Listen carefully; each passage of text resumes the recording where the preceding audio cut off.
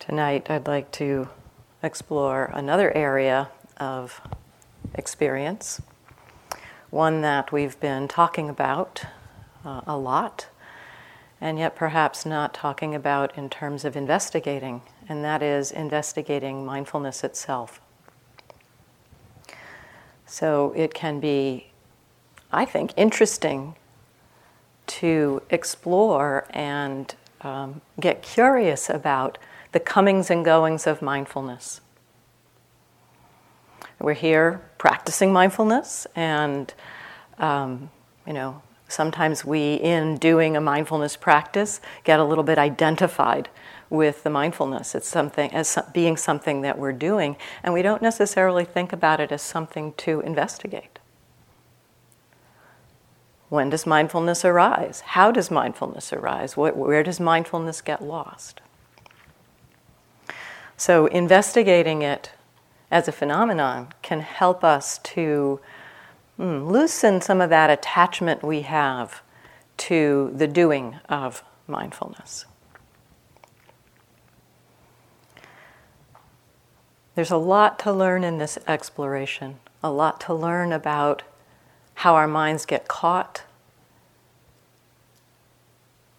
how our minds do what they do. And so really I like to encourage a sense of investigation and curiosity rather than judgment. In looking at the coming and going of mindfulness, we can get judgmental about our practice. It's like, aren't I supposed to be doing the mindfulness?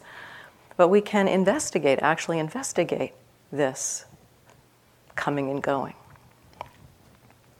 So one thing I want to just say here, kind of at the beginning of the talk, is that I'm going to use the terms mindfulness and awareness kind of synonymously in this talk.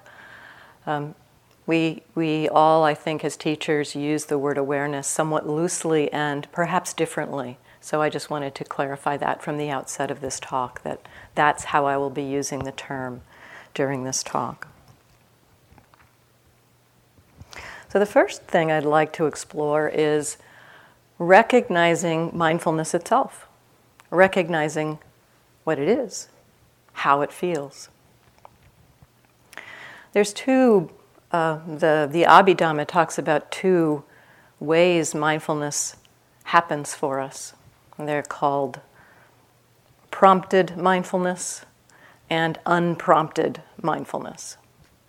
The prompted mindfulness is what we typically think that we're doing, what we're typically engaged in our mindfulness practice. Prompted mindfulness is when mindfulness is present,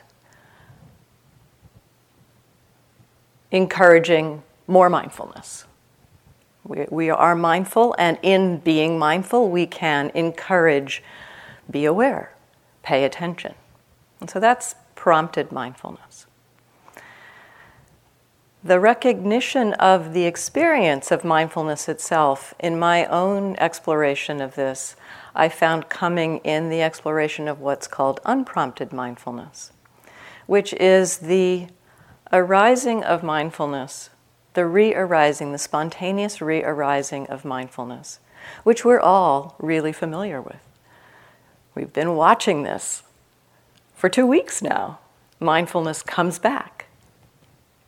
It comes back spontaneously, and typically what we do in that moment is we start doing something with what we have become aware of, at least especially in our daily lives. This moment, these moments of unprompted mindfulness actually happen to us a lot more than we are aware, a lot more than we realize. This moment of mindfulness returning, of the recognition of what's happening in the present moment, being aware of what's happening in the present moment, that returns actually quite a lot. But often what happens in that moment is that we get attached to or identified with or kind of stuck to the thing that we've become aware of, and we start doing something with it or thinking about it or trying to figure out what we're supposed to do about that. And so we rarely actually notice that mindfulness has returned, that this faculty of mindfulness has arisen. we're more attuned to recognizing what mindfulness has become aware of, and then often from that getting lost. So cultivating this recognition of mindfulness, cultivating this recognition of this spontaneous arising of mindfulness, I found to be a very helpful tool for getting familiar with what mindfulness feels like, what the experience of mindfulness is. Partly because there's some contrast in that moment of mindfulness coming back. There's a little bit of contrast in what the mind feels like now when it's present, aware, connected with experience, and what it felt like a few moments ago when it was not connected with experience, not aware. And so in that moment of mindfulness arising, there's a kind of an opportunity for us to begin to clearly notice the distinction between what it's like to be mindful and what it's like to not be mindful. There can be kind of a lingering memory of the flavor of the mind lost in thought, confused, spinning, in that moment that mindfulness returns. And so, for me, when I realized that this was a great place to begin to get familiar with what the distinction is between being mindful and not mindful, I stopped judging myself for my wandering mind. It's like, oh great, if my mind wanders 100 times in a sitting, that gives me 100 opportunities to recognize what it's like to be mindful. So it's a great kind of tool to shift our perspective about waking up into mindfulness again. Curiosity, what's it like? What's it like to now be aware? Now, I would encourage this not to be a big project, but just kind of, just in a light way, seeing if you can take some curiosity, some interest in that experience of awareness. What is it like to be aware? We can also explore this when we are mindful. I found that moment of awakening, of waking up, to be a beautiful place to explore it. And we can also explore it when we're already aware, when we are already mindful. Here, in this place, the question or recognition, awareness is here. I'm aware. Awareness is present. There is awareness present. Now, we may not be able to consciously tap into what that experience is, but we know it at some intuitive level. Right now, do you know that you're aware? Usually, the answer is yes. Now, what we are experiencing is another question.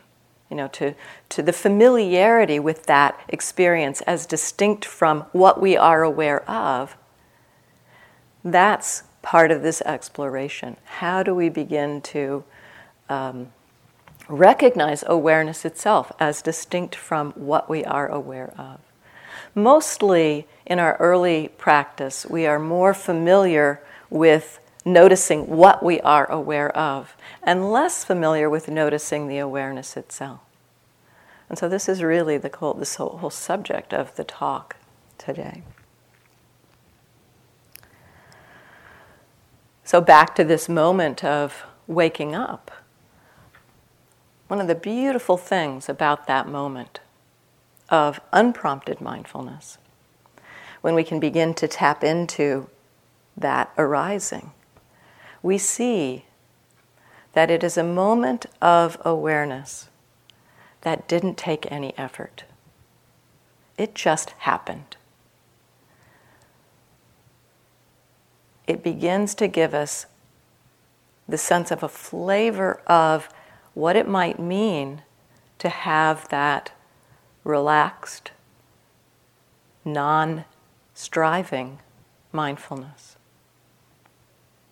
That moment when mindfulness arises. Whew, did you do that? Did you have to do anything to make that happen? It happens spontaneously.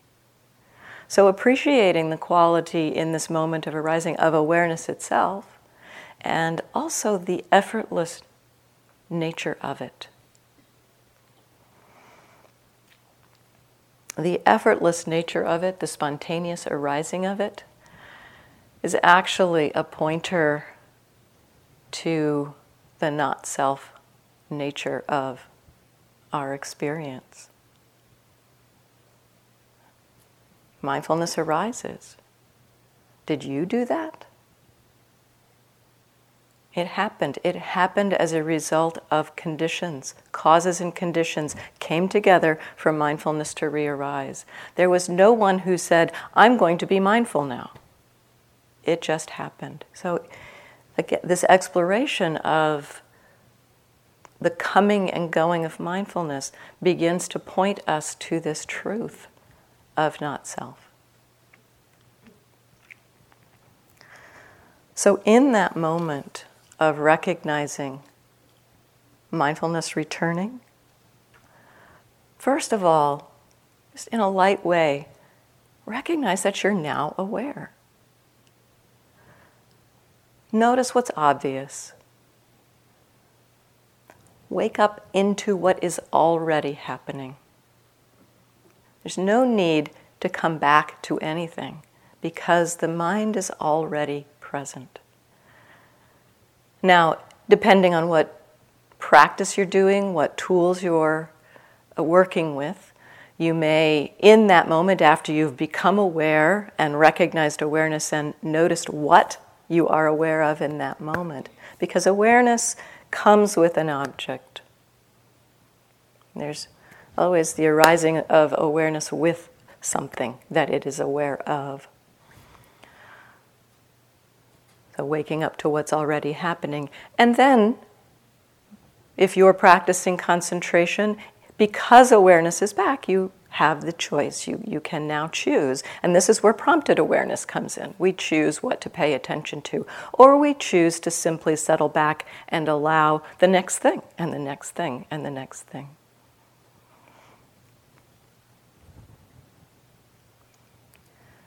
So this side of exploring awareness, noticing what it feels like to be aware.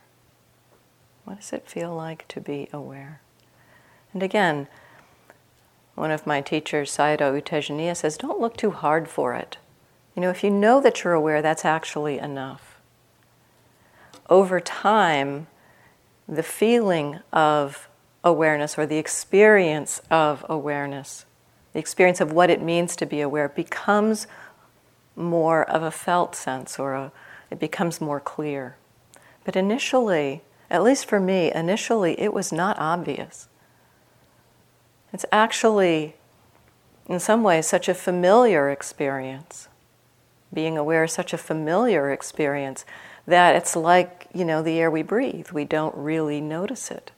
It's the water we're swimming in. The fish swimming in water doesn't really know it's in water. The experience of awareness, of recognizing awareness, is kind of like that. It's so close to us that it's not obvious, even though we know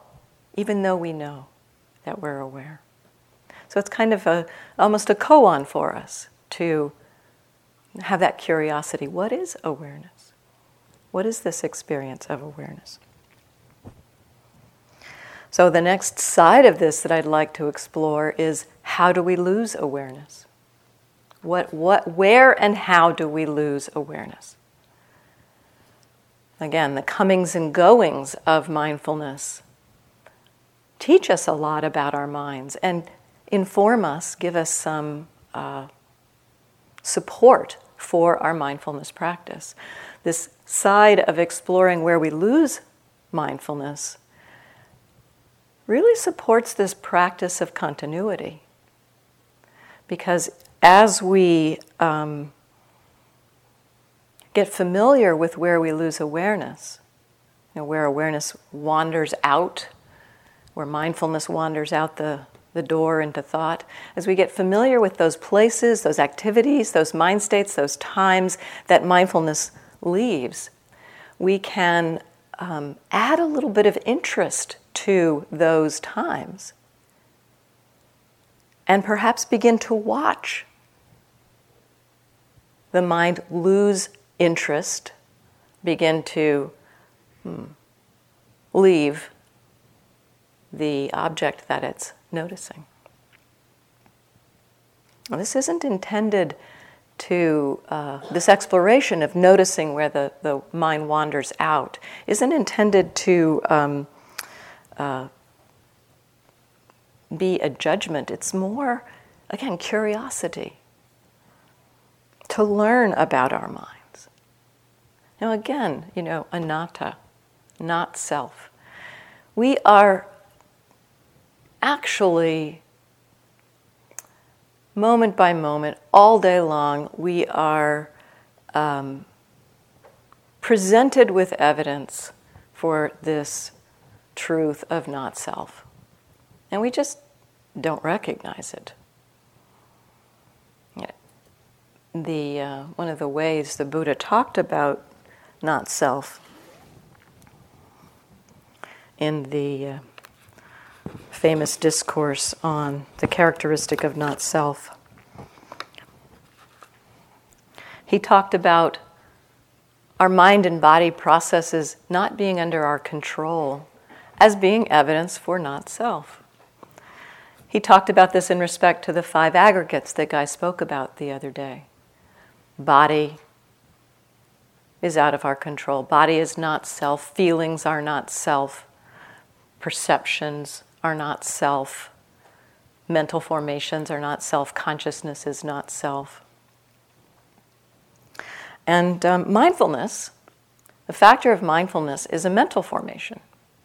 So it is something, it is an arising like concentration, like anger, like confusion, like all the various states of mind. It is a mental formation. It is created by causes and conditions and has some intentionality to it.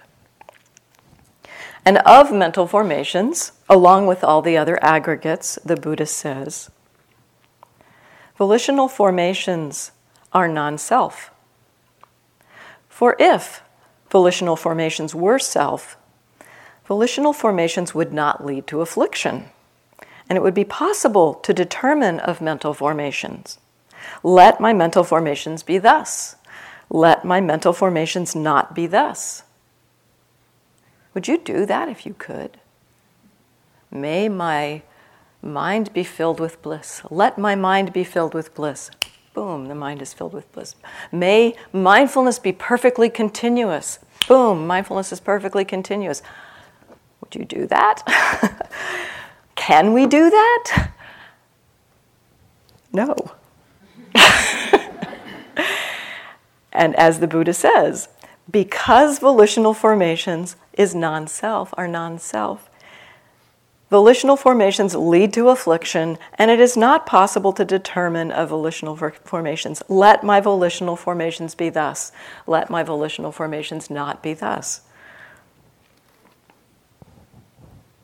So, mindfulness leaves. If we had control over mindfulness, if mindfulness were under control of self, there were a self that could control it, we would do that. So this fact that the mind wanders out, let's not judge it. Let's explore it. Let's look at this phenomenon of mindfulness leaving. So, we might lose awareness in specific activities in our day, washing dishes, going into our rooms. Kind of investigate for yourself. What are the times that seem to be the mindfulness black holes? Doing your yogi job, maybe taking a walk on the loop. What are the activities that you tend to lose mindfulness in? Now, I'm not suggesting actually that you stop doing those activities. Often we can't. I mean, it's like we lose mindfulness going into our dorm rooms. That seems to be a place where it's kind of like, oh, the door's closed. I can do anything I want to. I don't have to be mindful here. But we have to go into our rooms to go to bed, to get our things, whatever. So this is not saying to not engage in the activities where we lose mindfulness, but to be curious about the process by which we lose mindfulness. So when we become aware that we're losing mindfulness in certain activities,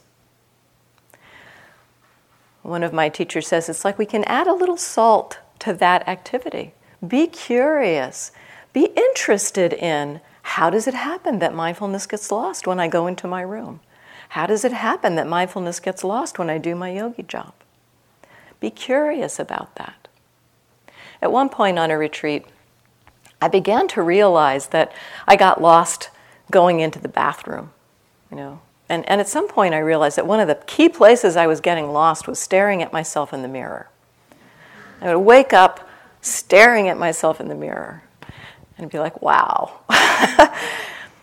Didn't notice that I was, didn't notice that was kind of in the field. I clearly was just waking up and just staring at myself in the mirror. So I began to get curious about this. Just to explore what is happening that I'm not able to be present in the bathroom. And so I started exploring this, and it's kind of like I'd go into the bathroom and be like, okay, probably going to lose awareness here. Let's see if I can catch it this time. And, it was a long time. This was on a month-long retreat. It's like, lost it again. I'd wake up staring at myself in the mirror. Didn't catch it. Next time maybe. So rather than beating myself up about it, it was more like, well, I'll just keep trying. I'll just try next time. And at some point, when I was washing my hands, I noticed the intention to look up. A guy was talking about intention the other day, and just being more continuously mindful while washing my hands, I noticed the intention to look up. It was kind of a habit to look at myself in the mirror while I was washing my hands. It wasn't like some deep emotional, thing of needing to be mirrored or see myself, or it was simply a habit of mind. The curiosity began to reveal that habit, and it began to kind of allow me to be conscious in a place where I had habitually gotten lost, because I got interested, because I got curious about it. We also might lose awareness in states of body, with states of body, pain, or even, really pleasant physical sensations which can come, particularly as the mind gets more concentrated. That can be a doorway out of which the mind wanders. So again, investigating this, getting curious about it. I'll tell a story around my own exploration of this around pain, getting lost in pain. One of the many ways that I got lost in pain. I found several different strategies my mind used to avoid pain by getting lost in various other states. And one of the states that my mind got lost in when there was pain was singing. I would wake up seeing that I was singing a song in my head. And so I just began exploring this. Rather than trying to double down to be with the pain, to try to avoid the singing, I got curious. It's kind of like settle back. Okay, I see that the mind is kind of leaving from this place of pain. Can I get curious about how this happens? And in waking up into the singing, what I noticed as I woke up into the singing was that when the mind moved to singing, it lost some of its grip on the pain. And so I recognized actually that the singing was a strategy the mind had to let go of the pain. And this is something to be curious about with our own relationship to pain in particular. The mind has strategies that it uses. It has ways that it has figured out to kind of let go of pain or ignore pain or to not have to deal with pain. Often we have that capacity in our minds that it kind of just clicks into some other state, maybe spacing out or singing in this case. And what I noticed in that waking up is that the mind had lost its grip on the pain. And in the waking up and seeing that the mind had lost the grip, there were a few moments that I could experience the pain without being so tight around it. So that began to give the mind an education in the possibility, it's actually possible to be with pain without like this tightening and squeezing and bearing down on.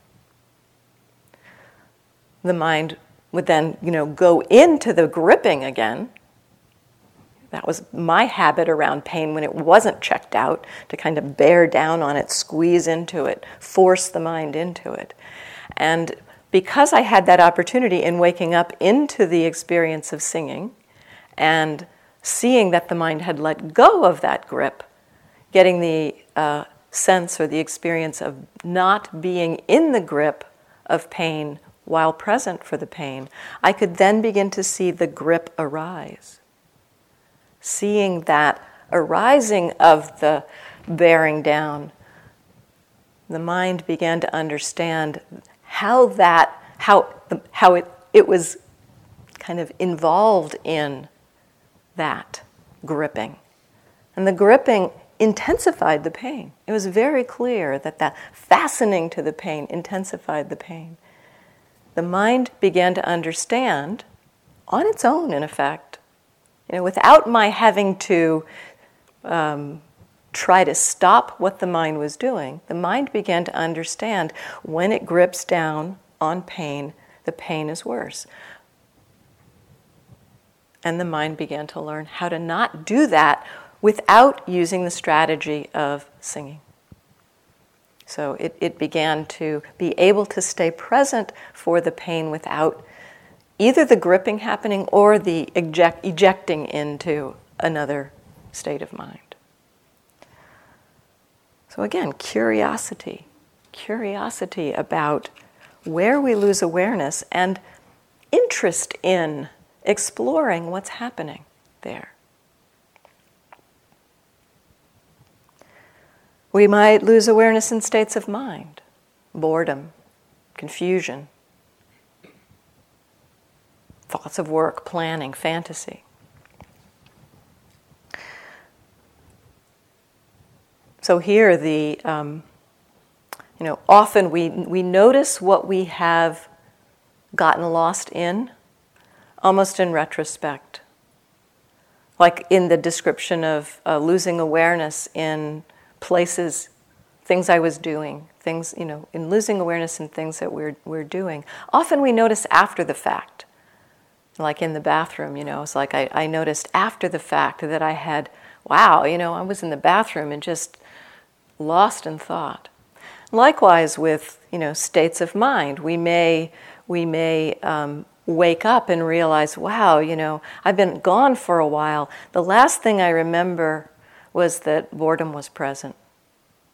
And so we may kind of know in the waking up, recognize, I was trying to hang out with boredom, and that's where the mind got lost.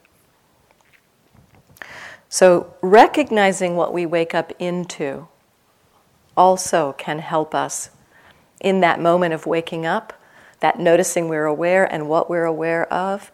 In that moment of waking up, if we wake up into fantasy or boredom or confusion, the recognizing, just simple recognizing, I'm aware, this awareness is back, and the state of mind is confusion or boredom. the familiarity with the what we've become aware of there begins to help us to recognize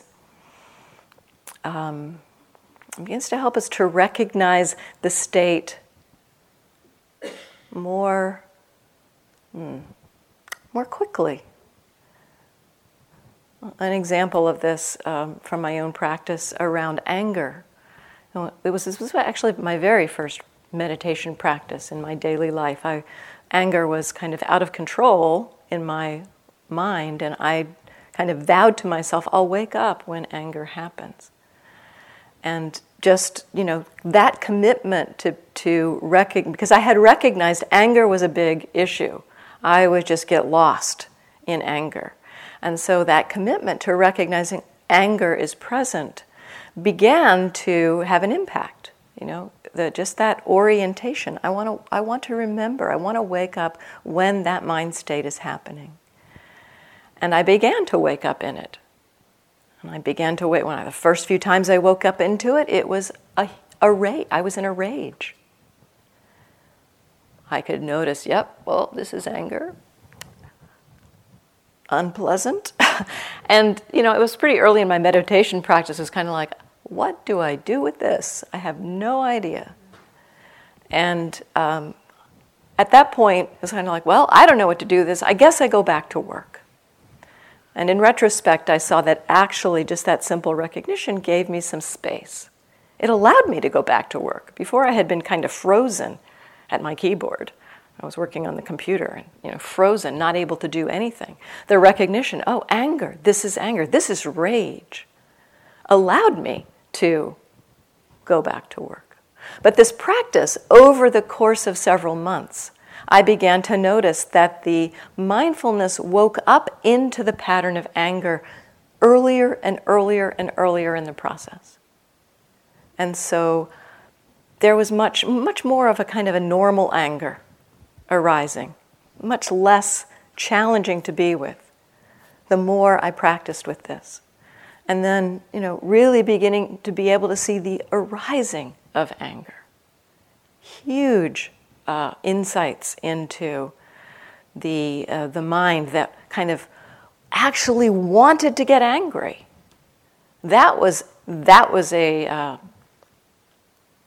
eye-opening thing to see a thought arise in my mind, and the mind set, kind of the inclination of the mind to jump on that thought and think more thoughts in order to get angry.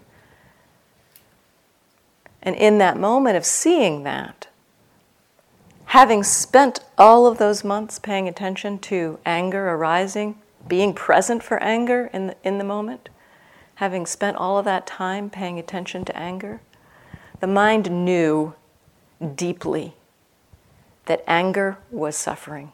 Anger was dukkha. And so when the mind saw itself headed towards anger, when the mind realized it was headed in that direction, the mind just simply said, I don't think so. That way lies suffering. Let's not do that. And I didn't have to do that, actually. That happened because of the awareness. Wisdom made that choice. Wisdom made the choice to not follow that intention, to jump on that thought and think more thoughts to get angry. So this is the power of being curious about where we get lost.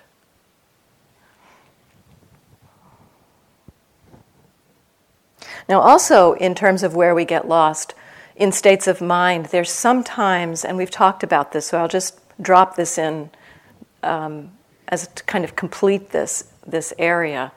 There are times when we get lost in certain states of mind where the state of mind has got a gravitational pull on us. It's like somebody used the word quicksand. Somebody else uses often people use the word going down the rabbit hole, of that mind state. It's like there's no traction for mindfulness.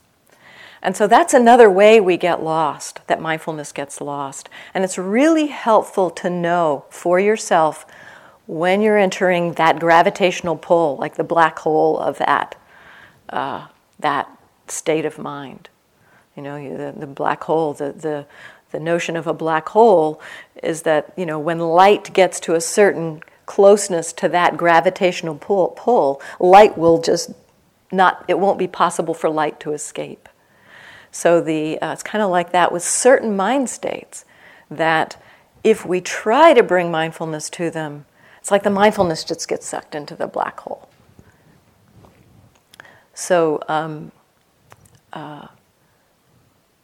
recognizing the rabbit hole, the quicksand of the state of mind, knowing when it's appropriate and helpful to say not now. Just not even try to be mindful of that. With myself, I would kind of like bow to that state of mind. I say, I see you, and I can't be mindful of you right now. I'll be mindful of you when my mindfulness is stronger, but you do your thing, and I'm just going to pay attention to my feet right now. So just to redirect the attention, rather than get sucked into that gravitational pull. Another very interesting place that we lose awareness, and I think Carol mentioned this the other night a little bit, is as practice deepens. When the mind begins to get more stable, and there's a kind of a cycle that happens. I'm pretty sure Carol talked about this cycle that happens on retreat, that we have a period of time where the mindfulness seems pretty stable and clear, and then suddenly it's like, it's crazy. There's a kind of a purification cycle that can happen. That after a period of time of having a kind of a more continuous mindfulness, the mind being in a more open state, sometimes what happens is that something that's been kind of repressed or pushed down by the normal habits and structures of our mind, it's kind of like that thing goes, oh good, there's space, let me out. And, anger erupts or confusion erupts or whatever. So there's that possibility that as the mind settles, we go through these purification cycles. Another way this happens as the mind settles, another way that the mind kind of gets lost as it settles. And this happens, I think, more, at least when I began recognizing it as a pattern, I saw it actually happen to me more than I had realized. And that is when I've had a period of time when the mindfulness is pretty stable, and then suddenly I start to notice a lot of wandering mind, I get interested in what's happening.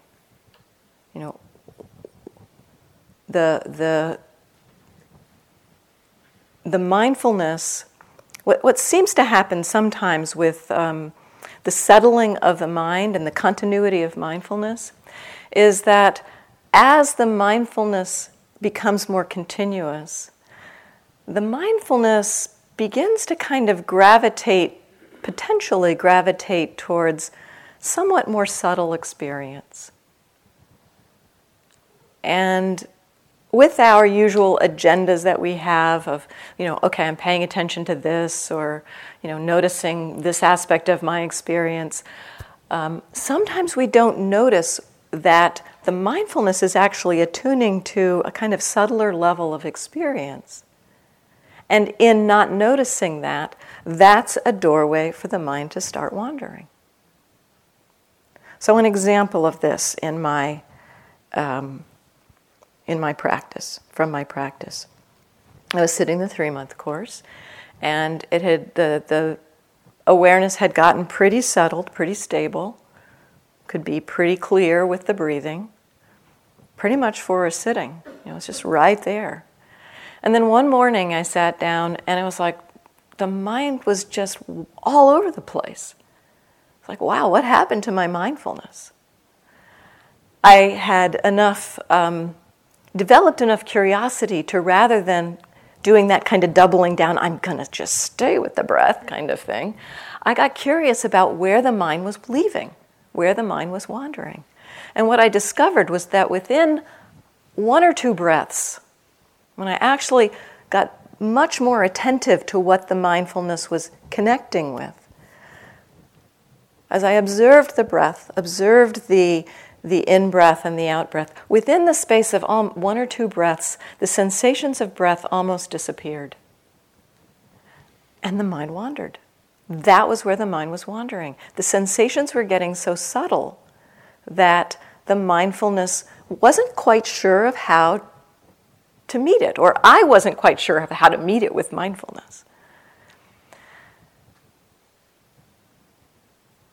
One time this was happening on a retreat in Burma, and one thing I had decided on that retreat, because I wasn't as skilled or as familiar with this practice, what I decided to do on that retreat was to turn my attention to something more obvious, some more obvious experience in my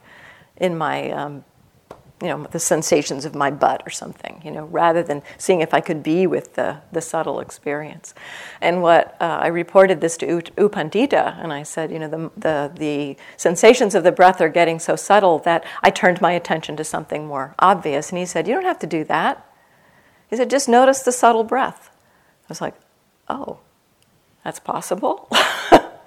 And I began playing with that, almost using that as my note. Subtle breath is happening. Subtle breath is happening. And that allowed the mindfulness to begin to connect with the subtler level of experience.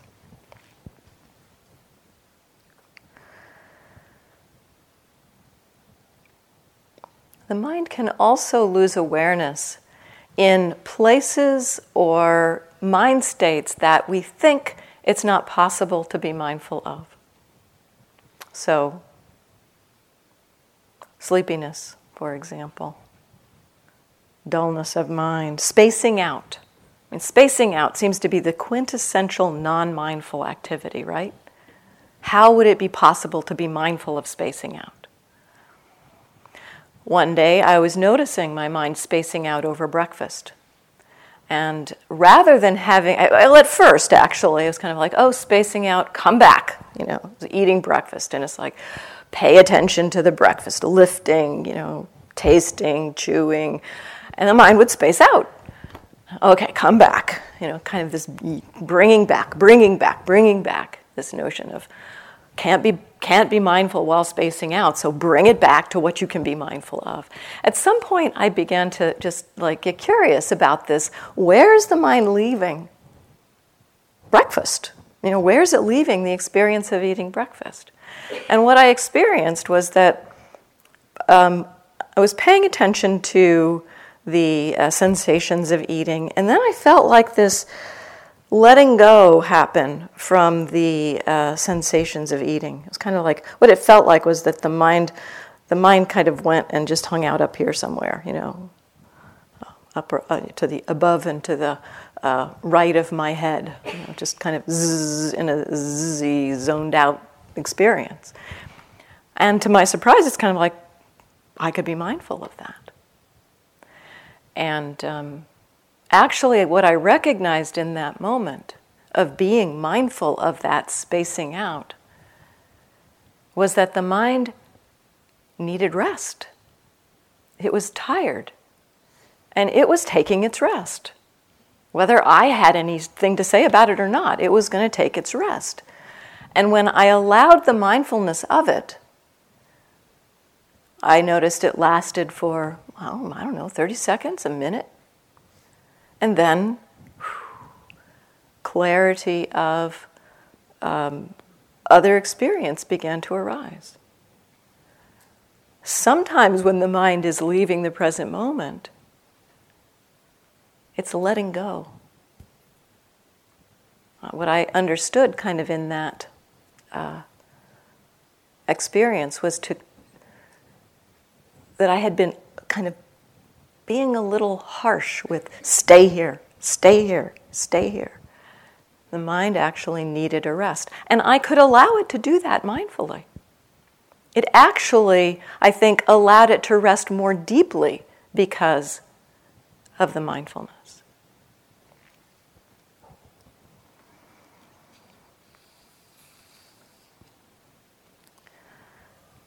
So this points to beginning to recognize when mindfulness lets go of an object.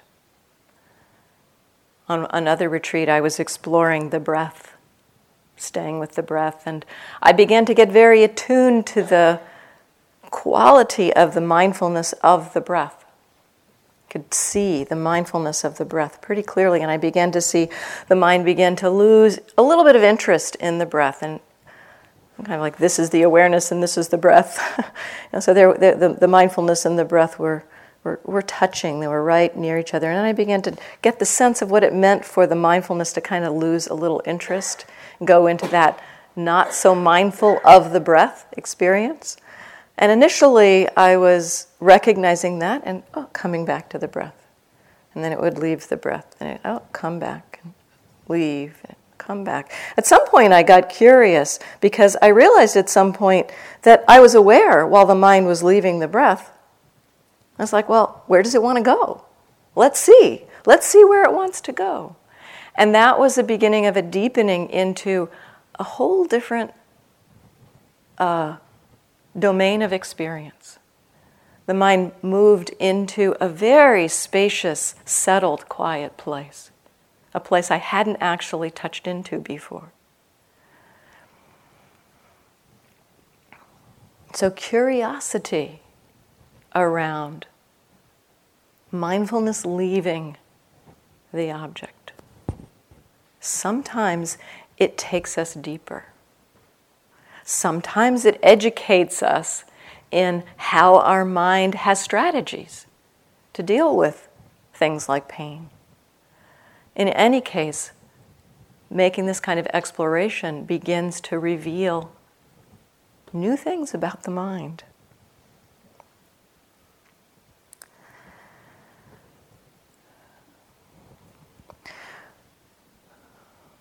This, to me, also points to this last piece I was talking about, also points to the way we sometimes think that the mind has to be in a particular state in order to meditate. And I think this comes with some familiarity around what it feels like, particularly when it's clear. You know, when mindfulness is really clear and it's like we know just exactly moment by moment what's happening. That happens from time to time. Maybe it happens for a few moments and maybe it happens for a little bit longer. But, you know, we all enter into that place where it's like, wow, you know, it's so clear. And we think that's what we're going for. We try to find that. And we may find ourselves trying to put ourselves in certain states of mind in order to construct that. I certainly found myself doing that. On one retreat, I was practicing in Burma, and I was doing walking meditation, and as I ended my walking meditation, I was moving to the dorm where I was doing most of my meditation in my room. And as I approached my dorm, I found myself trying to put my mind into the meditative state. And seeing that, actually watching the mind do that, it's like, well, wait a minute, what's wrong with this state? You know, awareness is present. Does it need to be any other way? And what I recognized somewhat later, after feeling that happen a few times, that kind of movement of what did I think the meditative state was, it was a subtle repression of thought. You know, moving into a state where there was a kind of a holding thought at bay. So there's no need to actually put yourself into a certain state to meditate. If you are aware, meditation can unfold. Checking in, back to that early part of the talk, can you recognize that you're aware? Am I aware? And what am I aware of? If I find myself at this point trying to change the state of my mind in order to meditate, I ask myself if it's necessary. It may be. There are times when the mind needs a little bit more of a container, more of a sense of directing the attention, choosing the object, being with the breath, stabilizing the attention. There are times when that's necessary. Other times, check in to see awareness is present. What is awareness aware of? It may be pointing to something new or unfamiliar.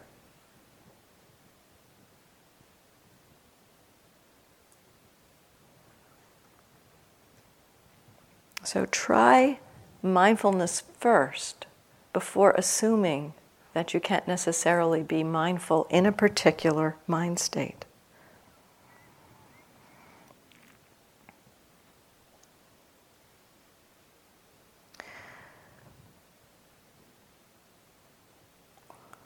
There are also different ways that the mind observes. Again, if we have some idea of it's supposed to be like this when I'm mindful, we may miss the fact that there are actually quite a lot of different ways that the mind pays attention. So one distinction I'd like to point to that we've talked about a little bit is a distinction between mindfulness and attention. Attention is a factor of mind that is essentially, choosing an object or connecting with an object, choosing an object, let's say.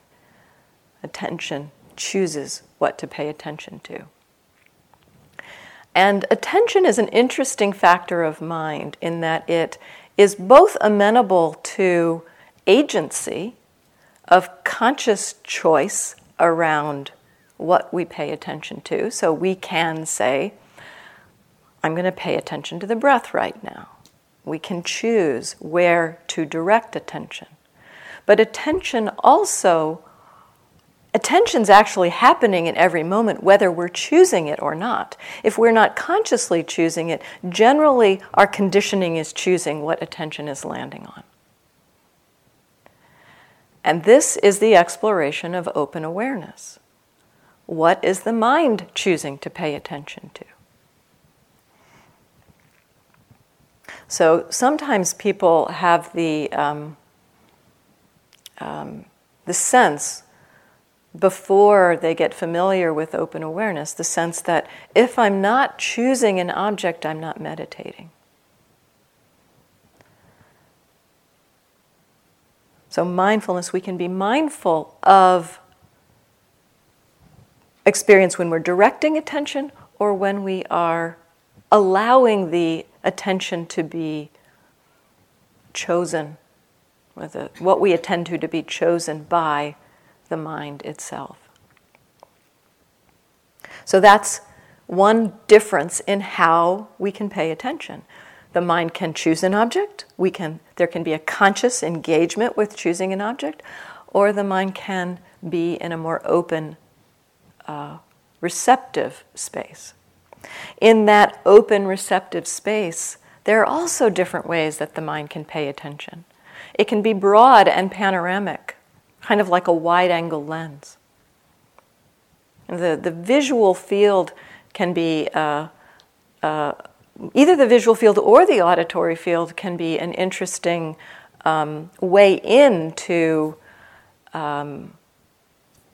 recognizing the different ways the mind can pay attention. We can pay attention in the visual field just of like not focusing on anything, but just taking in a wide panorama.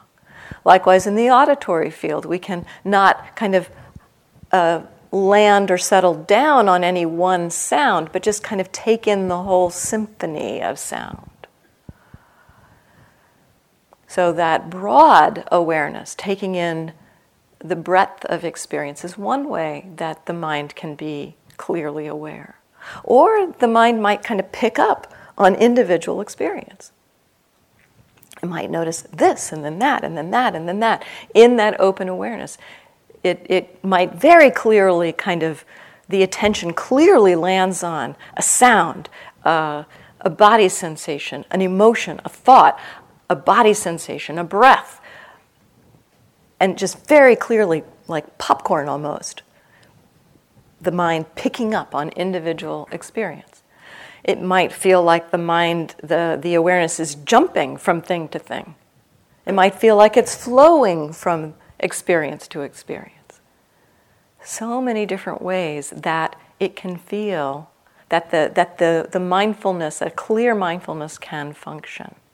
And so to have any idea that it's supposed to feel like this may obscure the understanding of something new. That is something I have really begun to appreciate.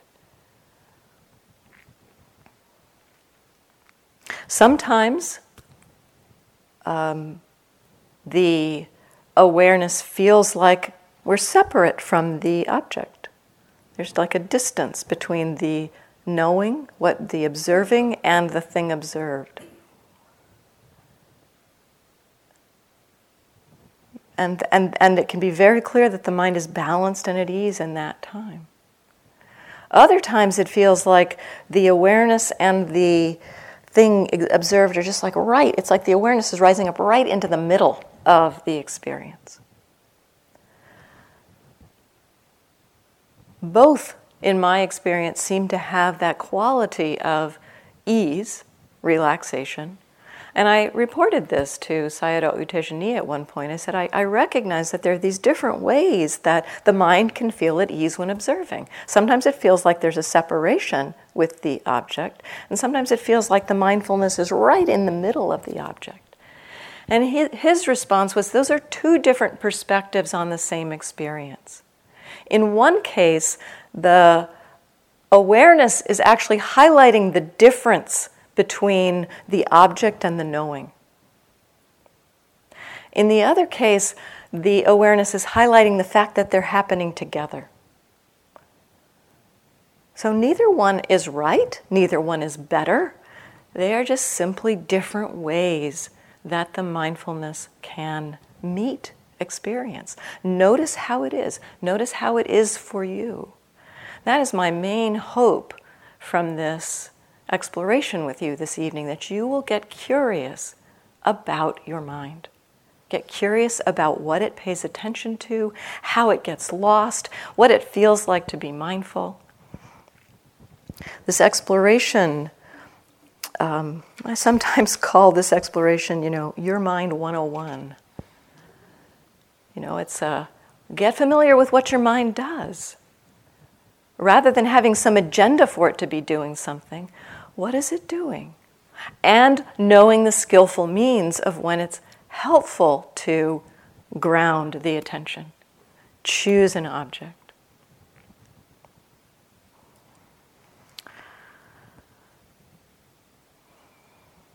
This exploration also opens us into a doorway of some of the fundamental processes of the mind, of beginning to see how the mind does what it does. It starts to illuminate feeling, perception, consciousness, mental formation. It starts to illuminate the processes of the mind and supports our understanding of them as processes, not something I'm in control of, but something that can be known and understood. And that wisdom brings freedom. So let's sit for a moment.